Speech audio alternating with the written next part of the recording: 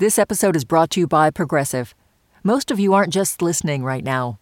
You're driving, cleaning, and even exercising. But what if you could be saving money by switching to Progressive? Drivers who save by switching save nearly $750 on average, and auto customers qualify for an average of 7 discounts. Multitask right now. Quote today at Progressive.com. Progressive Casualty Insurance Company and Affiliates. National average 12-month savings of $744 by new customers surveyed who saved with Progressive between June 2022 and May 2023. Potential savings will vary.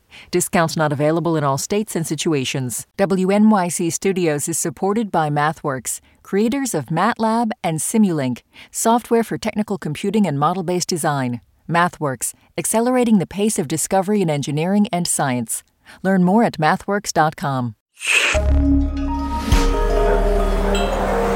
Listener supported. WNYC Studios. This is Science Friday. I'm Ira Flato. We've all had that moment. You've got that pint of ice cream in the freezer. Strawberry, maybe? I'll go with coffee. You've been looking forward to this treat all day. You open the carton, and it's covered in ice crystals. Freezer burn. Ugh. Your ice cream is going to taste bad and feel chalky and strange in your mouth. Those little chunks of strawberry? Weirdly crunchy. Bleh, as they say. That dreaded freezer burn happens when the water in your food forms ice crystals that destroy the cellular structure of the food itself. It's a common risk when we preserve food by exposing it to very cold air, right? And the result is bad taste, of course, but also some loss of the food's nutritional value. That's the bad news. The good news is USDA food scientists working with a team at the University of California, Berkeley, have something that could solve that problem, a whole new method of chilling food to preserve it. This new method, called isochoric freezing, actually plays with pressure, so the food becomes cold without its moisture turning into ice. No ice, no freezer burn, and potentially a much lower energy footprint for the commercial food industry. We're talking billions fewer kilowatt hours. Here first to explain more about why this is so exciting, Dr. Cristina Bilbao, a food technologist with the USDA's Agricultural Research Service in Albany, California. Welcome, Cristina. Hi, Ira. Thank you for inviting me to the show. Always a pleasure. Maybe you were a little frozen there because you know we're going to talk about freezing, right? Yeah. I had no idea that we needed a new way to freeze food. Why is conventional food freezing flawed? So conventional freezing, it has the advantage that the temperature is very low.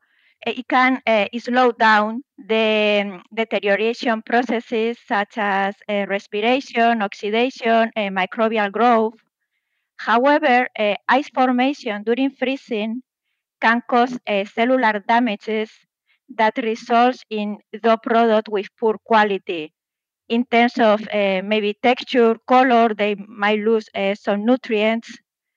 That's the reason we need to find out a new technology that can be used to preserve food at freezing temperatures, but without any ice formation inside the food product. Isochoric freezing, what it does, it takes advantage of preserving the food at freezing temperatures and therefore is slowing down the deterioration reactions, but without any ice formation inside the food product. So what happens to foods you froze with the new method? What were they like after being frozen?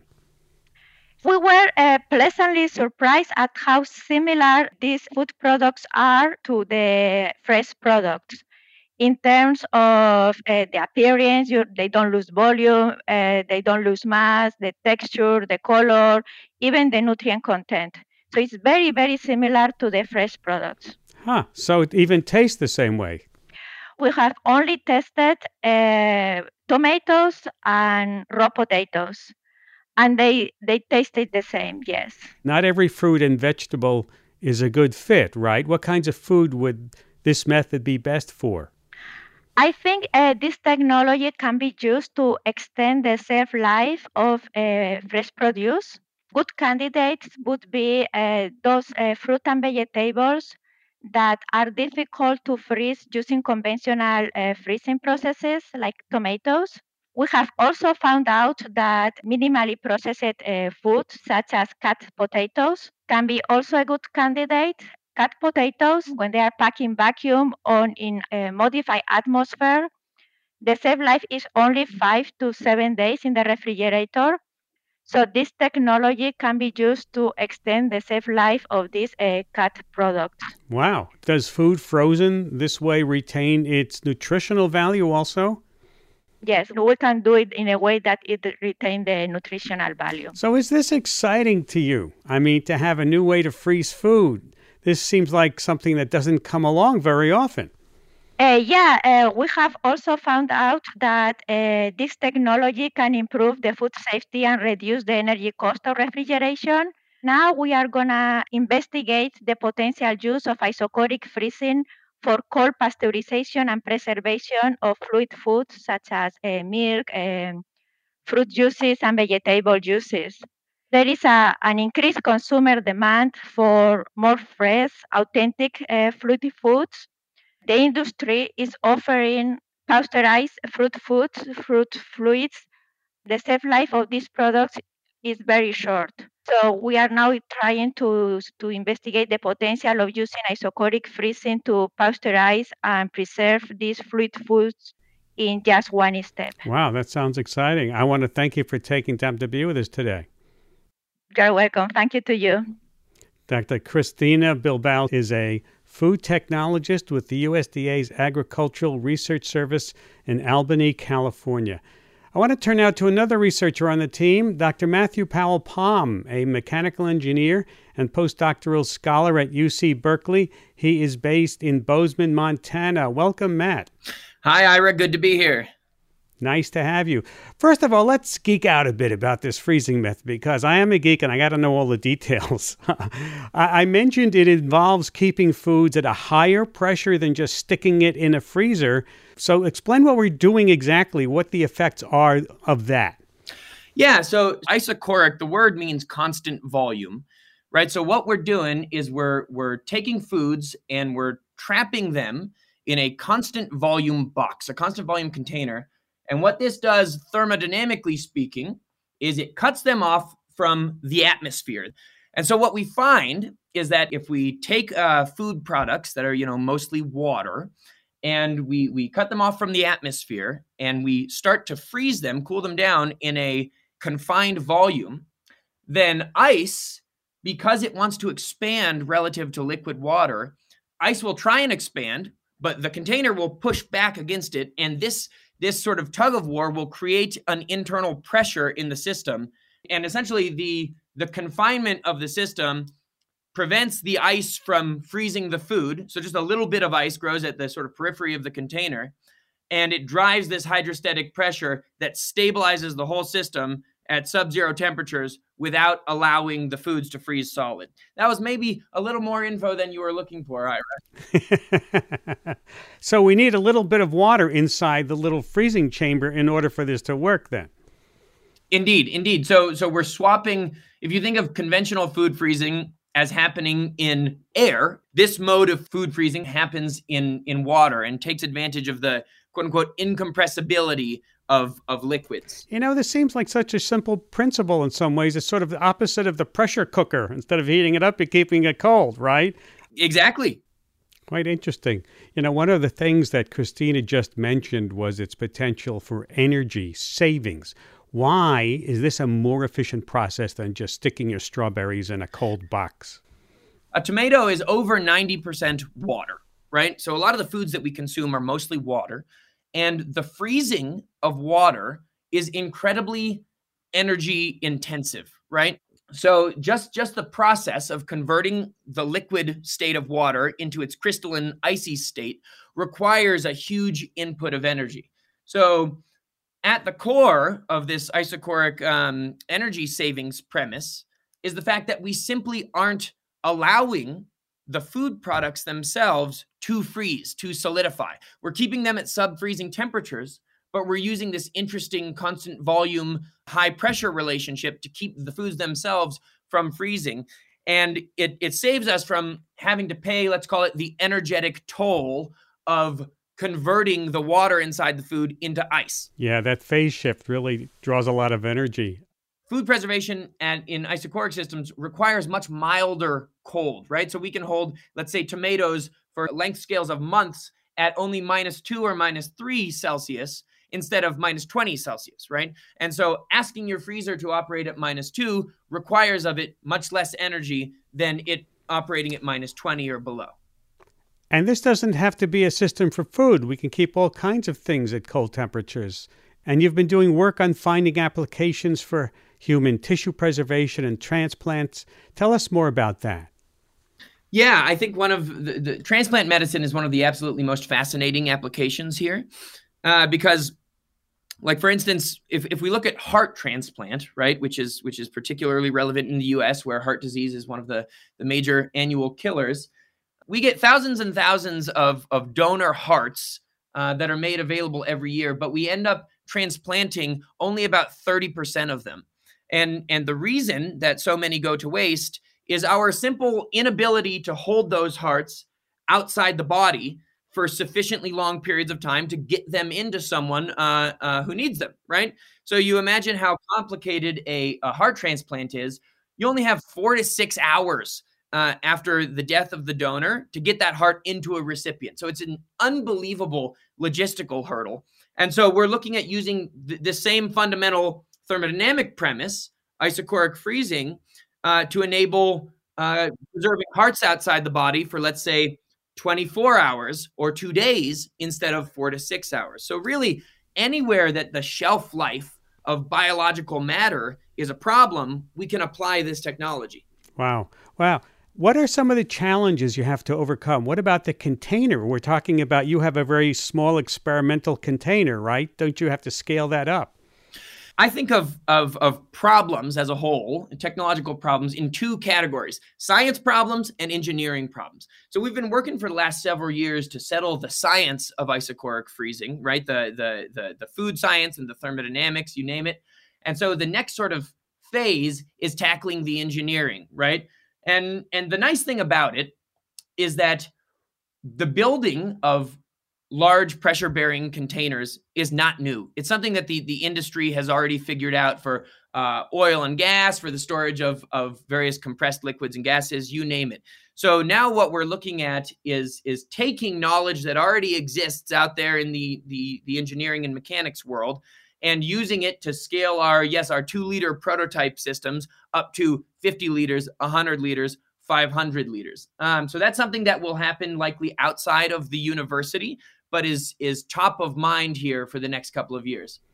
Well, I want to thank you for taking time to be with us today. I think I've learned a whole lot about food. Well, thank you, Ira. Dr. Matthew Powell-Palm, postdoctoral scholar and mechanical engineer with the University of California at Berkeley. After the break, feasting with help from fungus, marinating with mold. Yes, we revisit a classic conversation about cooking with Koji. Stay with us. This is Science Friday. I'm Ira Flato. One of the silver linings of this long pandemic, if there is one, is that many people discovered or rediscovered their love of cooking.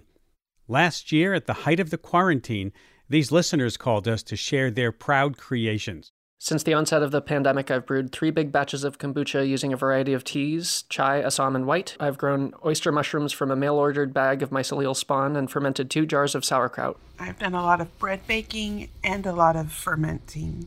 I recently made a sauerkraut with red cabbage, beets, and carrots, and it was really, really good.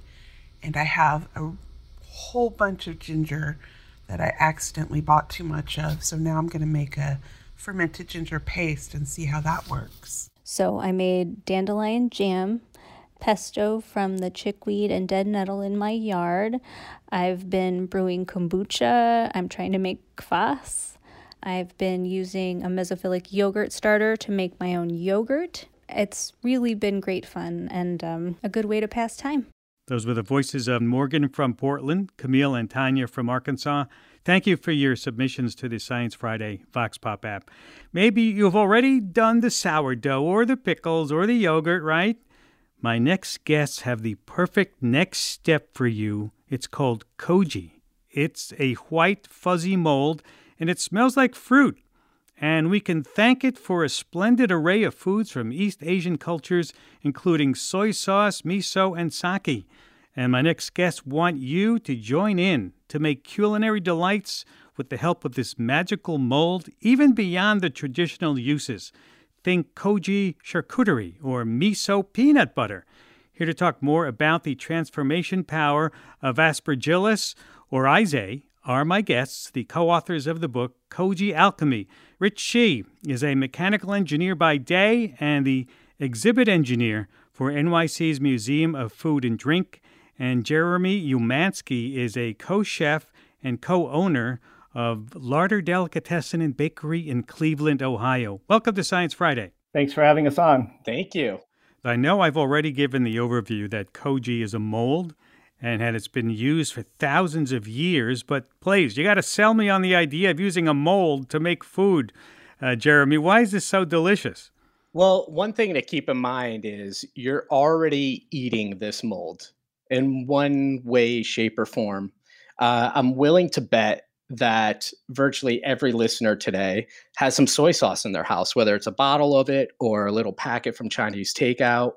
And that soy sauce cannot be made without this mold.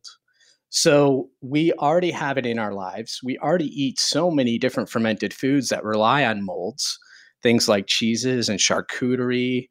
We can lump yeast into that. They're both types of fungi. So bread, it already exists there. So using it to make foods more delicious is pretty simple and straightforward. Mm-hmm. And is it the rice that we're really cooking with it, right? Exactly. You can't just take the spores of the mold and make something delicious. You have to get it to grow first. So you grow it on rice or barley or actually any starchy substrate. So it could be wheat berries, it could be rye, it could be hominy. Give me an idea what it looks like. I've seen photos. It looks very pretty growing there on the rice. I think pretty is a lackluster word, Ira. It is sultry and stunning. I mean, it's sultry and stunning. It really is. You look at it and you get lost in it. It is just so white and fuzzy and fluffy.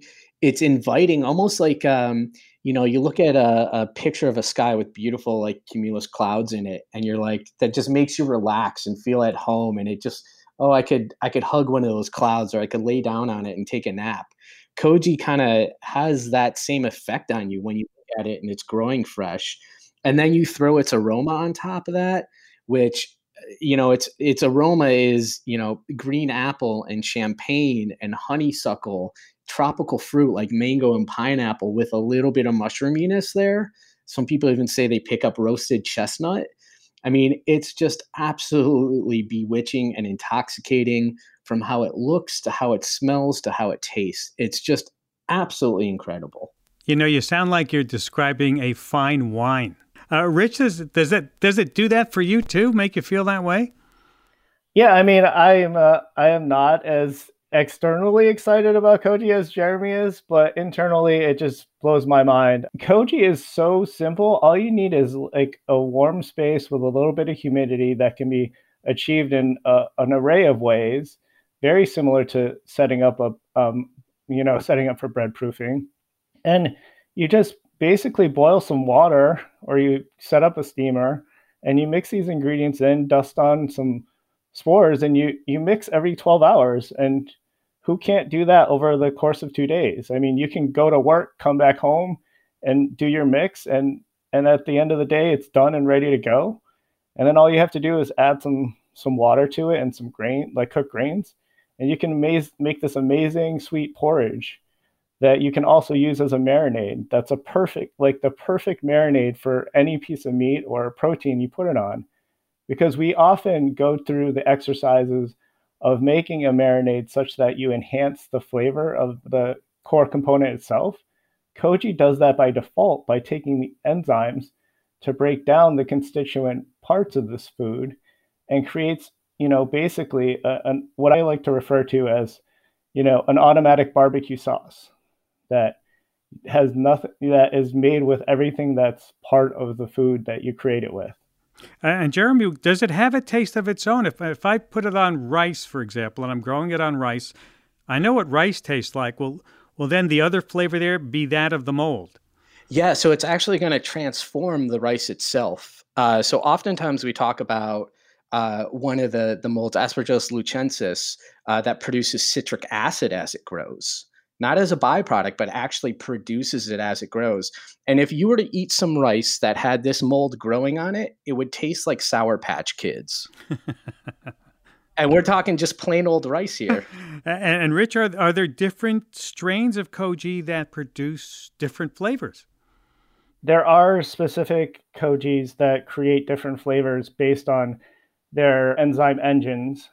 Sojei has this an enzymatic engine that is more on the protease side to break down proteins into amino acids.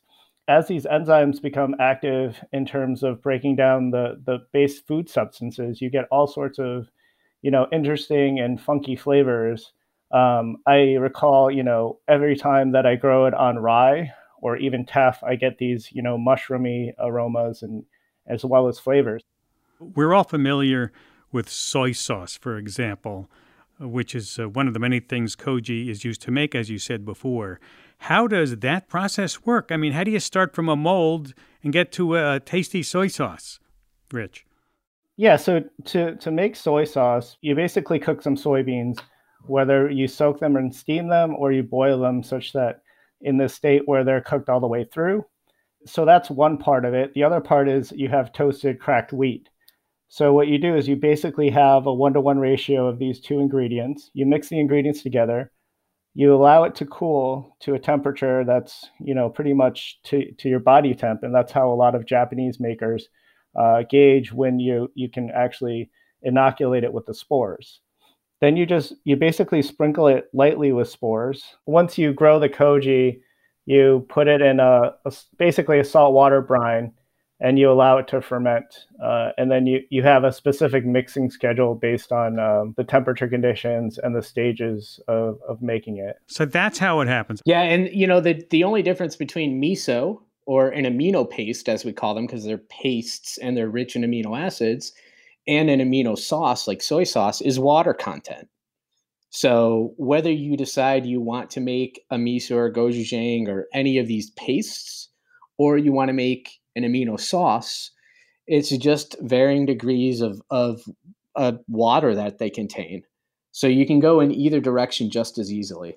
And sake, can you get alcohol? Oh my God, can you?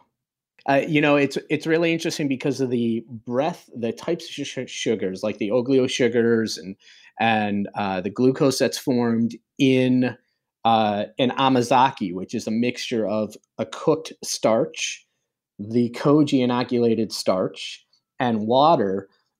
You can get a lot of alcohol. I mean, you can get upwards towards a 12% ABV without doing anything extraordinary. Literally just putting some yeast in and letting it sit and be happy.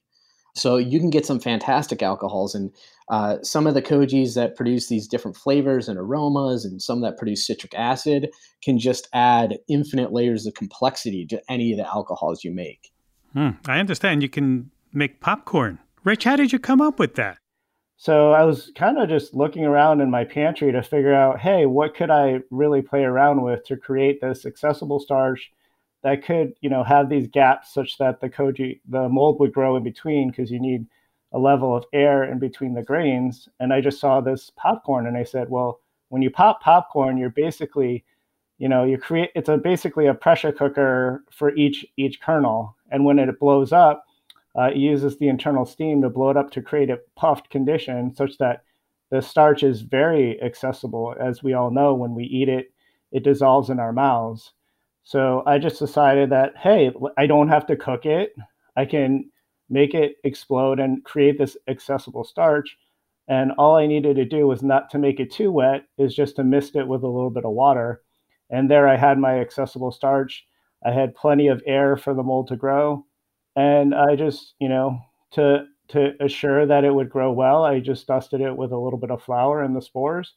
And it took off like gangbusters. And for somebody who doesn't necessarily want to sit and wait for, your grains to soak or your beans to soak and you just want to try something, it's a pretty cool starting point.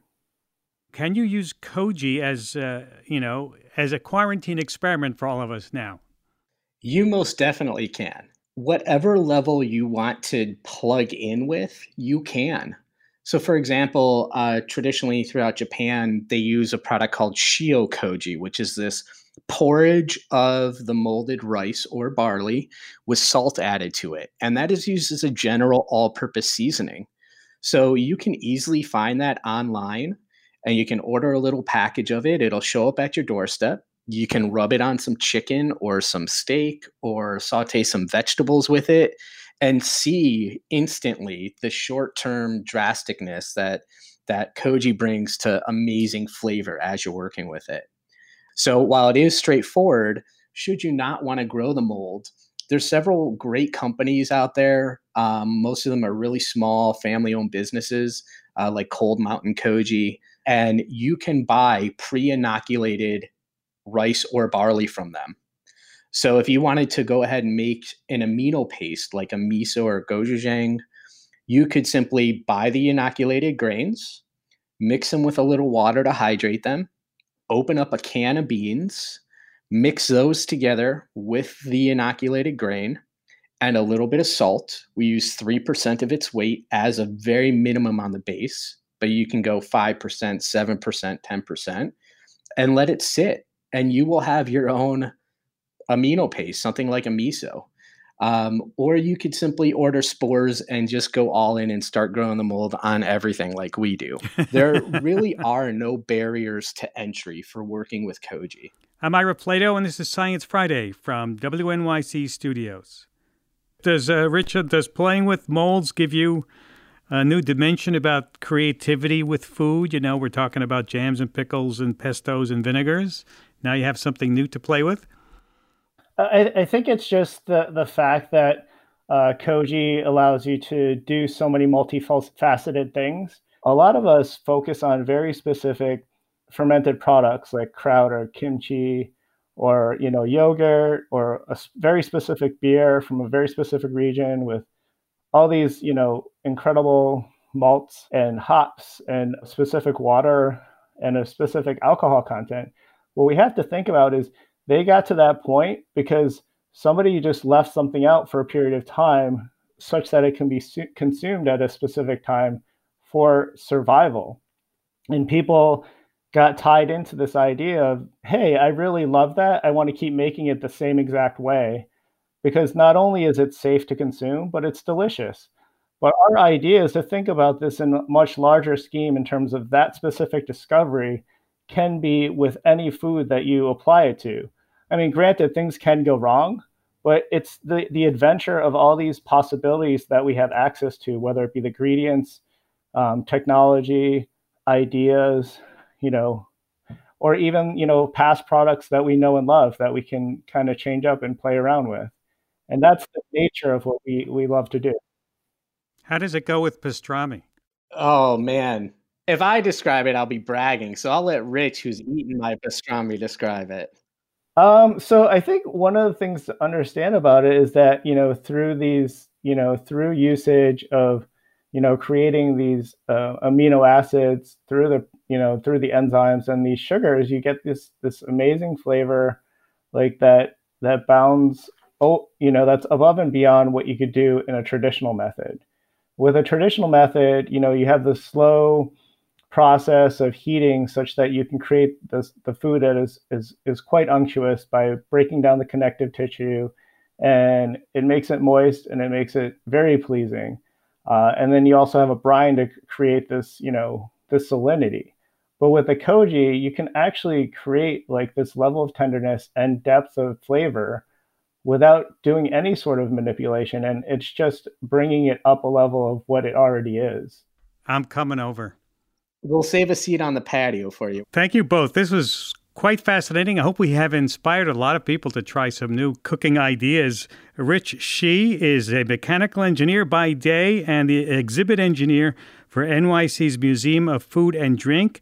And Jeremy Umansky is a chef and owner of Larder Delicatessen and Bakery in Cleveland, Ohio, and they're co-authors of the book Koji Alchemy, Rediscovering the Magic of Mold-Based Fermentation. Thank you guys for enlightening us and giving us something more to do as we stay home. You're welcome, Ira. Thank you so much. This has been a dream come true. Yeah, this was a pleasure. Yeah, thank you so much. That conversation was from 2020. We've got more mold on the menu. Coming up, how mold and bacteria make those funky flavors you love on your cheese. Penicillium camemberti, which, as you can probably tell, was named after camembert cheese, gives the cheese some of these sort of mushroomy flavors. Stay with us. This is Science Friday. I'm Ira Flato. If you love cheese like I do, you know that pairing cheese with the perfect wine or beer can really enhance the flavors of your fromage. You know that a Merlot may bring out the mushroominess of a nice Gouda or an amber ale with a sharp cheddar. I'm getting very hungry right now. But if you're a cheese geek and you really want to understand what makes those cheese tastes and textures, you need to match your cheese with its microbes. Yes, microbes. Back in 2016, we talked to a scientist who says that 10 billion, you heard me right, 10 billion microbial cells live on just the rind alone. Talk about flavor enhancers. She's even sequenced the colonies on the rind of 160 different cheeses. And our callers had a lot of cheesy questions for her. Rachel Dutton is Associate Professor at UC San Diego and Director of Microbial Sciences at Arcadia Science. Welcome to Science Friday. Hi, Ira. Thanks for having me. You know, I'm not sure a lot of people realize that there are bacteria involved in all parts of cheese and cheese making, but you specifically focus on the rind. Why the rind? Yeah, well, bacteria are actually important for pretty much every delicious food that we eat. So whether we're thinking about cheese or beer or wine, these microbes actually have an important role.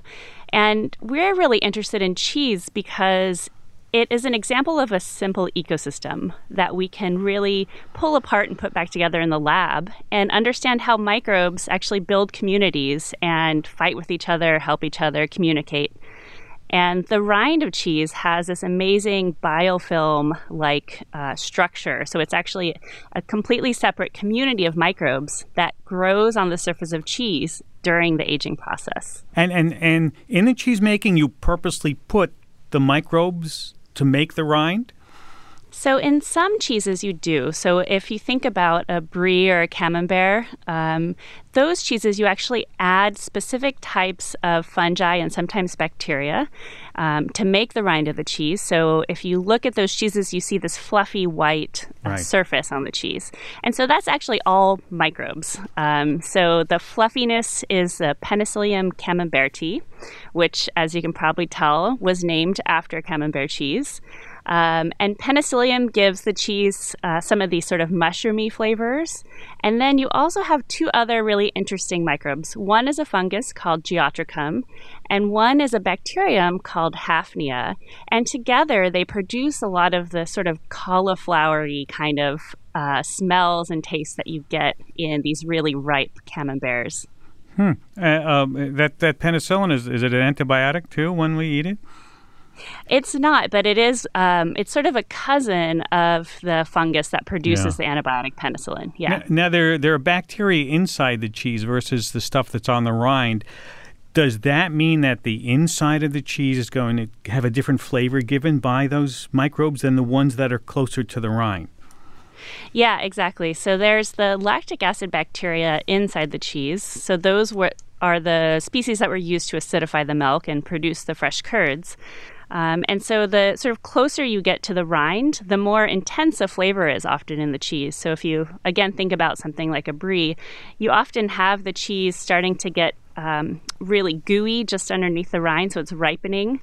And that's because the activity of the microbes growing on the surface, they're actually producing a lot of the molecules that cause the cheese to ripen. So it's sort of ripening from the outside in.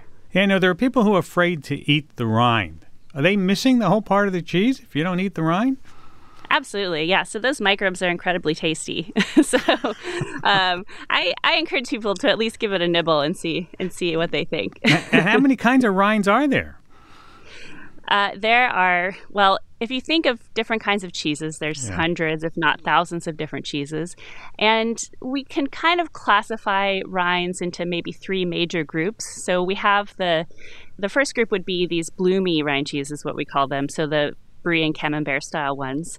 And then we have the rinds, which during the aging process, the cheesemakers will actually wash the surface of the cheese with a salt water solution. And those create this really stinky, funky flavors in the cheese. And so those are called the washed rinds. Mm-hmm. And then the third variety of rind that we think about is the natural rind. So this is where you make the cheese, so something like a cheddar, and you put it into a cave and you just let it be. Let the microbes colonize, don't really mess with it. And you have a completely different type of microbial community that forms on these three different types of rinds. Let's go to the phones because lots of people love cheese and they are interested. Let's go to Moscow, Idaho. And Hannah, hi, welcome to Science Friday. Hey, Ira, thanks. Go ahead, sure.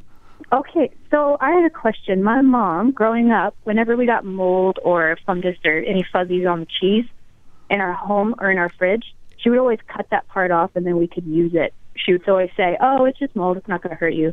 And so she would cut it off. I didn't know where that came from. Does that come from the cheese itself, or would that happen in the packaging facility, or where would that come from? Yeah, good question. Yeah, so there's mold all around us, and there's sort of wild species of mold that are often closely related to the ones we find in cheeses that are just in your home, say floating around your kitchen. And so once you slice into the cheese, you create this open environment that any microbe floating around might want to grow on. So often when you cut into the cheese and you put it in your refrigerator, some of those microbes might start growing on there. And they actually like cool temperatures like your refrigerator. So it's sort of like a cheese cave. So that's probably where they're coming from. Is it safe to eat that mold that's growing on there? I probably wouldn't recommend eating it, but yeah, if you sort of cut it away, that's seems to be fine. So Rachel, what makes a hard cheese versus a soft cheese? What's going on there that turns it soft or keeps it hard? Yeah, so a lot of that has to do with what the cheesemaker is doing to the milk and the curds when they first make the cheese. So if you heat the curds to a higher temperature, that will help get rid of moisture. If you press the curds once you've made the first wheel, that will also get rid of moisture. So the more moisture you remove at the beginning of the cheese making process, the firmer the cheese will be, and the longer you can age that cheese. So things like the cloth-bound cheddars, you can age them for a year or more, and that's because they have a low moisture, which actually slows down the growth of microbes. So you can kind of control how quickly the microbes grow and how quickly your cheese ripens by how much moisture is in the cheese. And all that's the veins running through gorgonzola, whatever. Were they put in there, or did the cheese make them? Yeah, so those are really fascinating. So those are due to a microbe. It's a fungus. Again, it's a Penicillium species, but this Penicillium is called Penicillium roqueforti, so named after Roquefort cheese in France.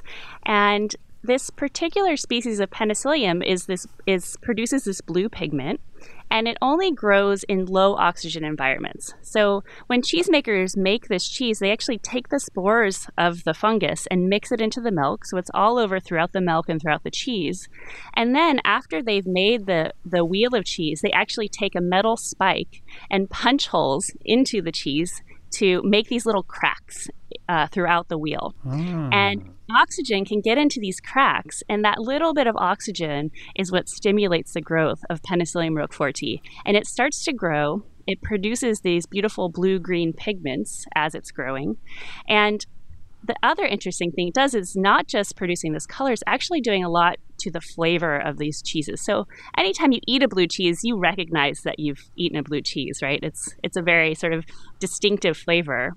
And that's because this mold, Penicillium roqueforti, is breaking down the fat in milk, and it's releasing these free fatty acids. So some of these free fatty acids have the spicy, peppery flavor that you associate with blue cheese. So the more blue mold you have in the cheese, the spicier the cheese will be. And then it actually can break those down further and produce these volatile molecules, so very small molecules that we can smell. And so there's one of these molecules that it produces called 2-heptanone, and that's one of the key aromas of blue cheese. So when you're smelling blue cheese, you're actually smelling the byproducts of this fungus as it's growing. Wow, that is complex stuff going on. And I understand that you have even found marine bacteria on some cheeses. How did they get there? Yeah, we don't know. So on these washed rind cheeses that I mentioned, so where the cheesemakers will wash the surface with a salty solution of water, we actually find many organisms, many bacteria that we normally would find in the ocean, which is sort of perplexing. And so we still don't know exactly where they're coming from, but we think it's probably from the sea salt that's being used in cheese making, or it could be due to the fact that cheese itself is a very salty environment, and these microbes are used to growing in salty environments, so they just happen to find an environment that they really love. Do you ever get tired of talking about cheese? Right? No, I feel like I have the best job in the world. I get to talk about cheese. I get to study cheese in my lab. It's wonderful. Let's go to Portland, Oregon with Michael. Hi, Michael. Hi there. My question is about storage of cheese. I've always been taught to wrap it in plastic to keep the oxygen out, and then I just was in a fancy kitchen store that had something called a cheese vault, where it said air was important to be around the cheese when you're storing it. Yeah, so because cheese is alive, and the microbes in it, if you want to keep those microbes alive and happy, you want to allow them to have a little bit of oxygen. So if you wrap it in plastic wrap, you're suffocating the microbes on the cheese. That's kind of interesting, and thanks for the call. That brings up the question: Can every cheese batch, or however you call it, be the same? I mean, if there are microbes and bacteria and different kinds of stuff floating in the air, isn't every what's the wheel or whatever? What do you call a batch of cheese, Rachel? Yeah, a batch of cheese. A batch of cheese. Yeah. Are they going to all be different? Really? Yeah. So you can have differences depending on the season, where the milk is coming from. But it's sort of amazing to me how reproducible cheese can be. And so that's part of why we're interested in studying these microbial communities that form on the surface, because it's sort of, you can think about it as humans over thousands of years have figured out ways to very precisely manipulate how microbial communities form. And we sort of know exactly the conditions to create on the cheese, and those conditions will sort of allow the growth of a certain type of cheese rind versus another. So you can have sort of subtle variations, but kind of if you zoom out a little bit, it's kind of amazing how reproducible they are. This is Science Friday from WNYC Studios, talking about the microbiology of cheese with Rachel Dutton, an associate professor at UC San Diego. Rachel, I have to ask, and I know it's a tough question, but what's your favorite cheese? Yeah, I get asked that a lot. One of the things I love the most about cheese is how much diversity there is. So you can go to a cheese shop and there's hundreds of varieties, and every time you can experience a new set of flavors.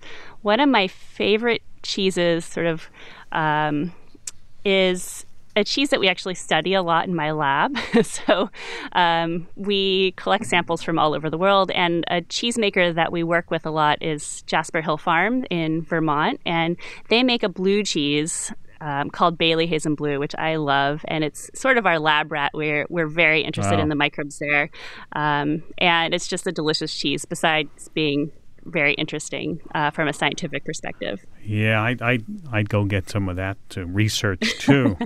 All right, here's my last question: is what is your holy grail for cheese? What do you need to know?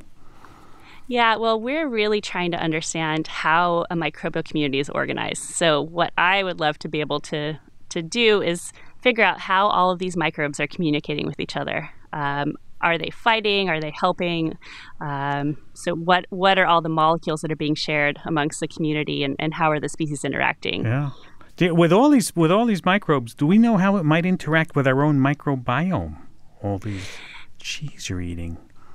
Yeah, so we actually had a study a couple years ago where we fed human subjects cheese and followed the microbes, and actually many of the microbes can survive the gastrointestinal tract. So we're becoming more and more interested in the interaction of microbes from fermented foods with the human gut microbiome. Wow. Rachel, you're welcome back anytime to talk about cheese.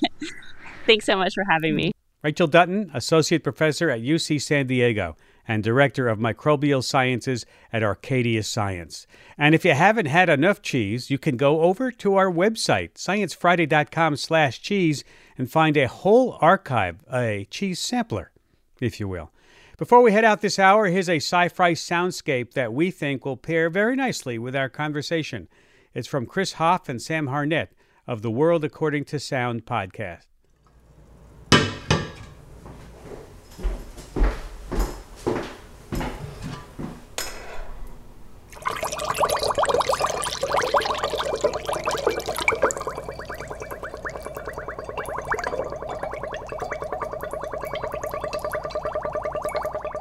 This is wine draining through a funnel.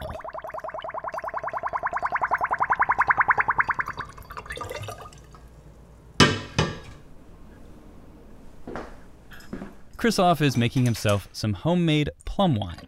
When the wine passes through the funnel and into the bottle, air escapes, creating this little bubbly crescendo.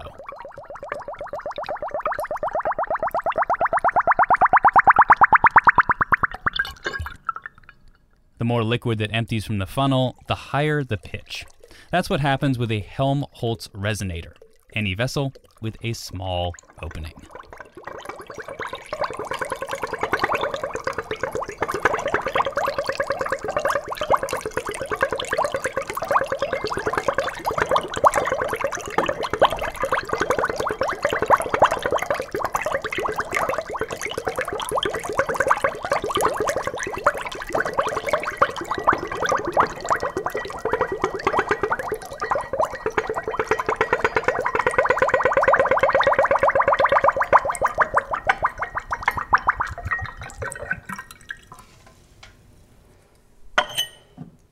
These sounds are part of a communal listening series The World According to Sound is hosting this winter.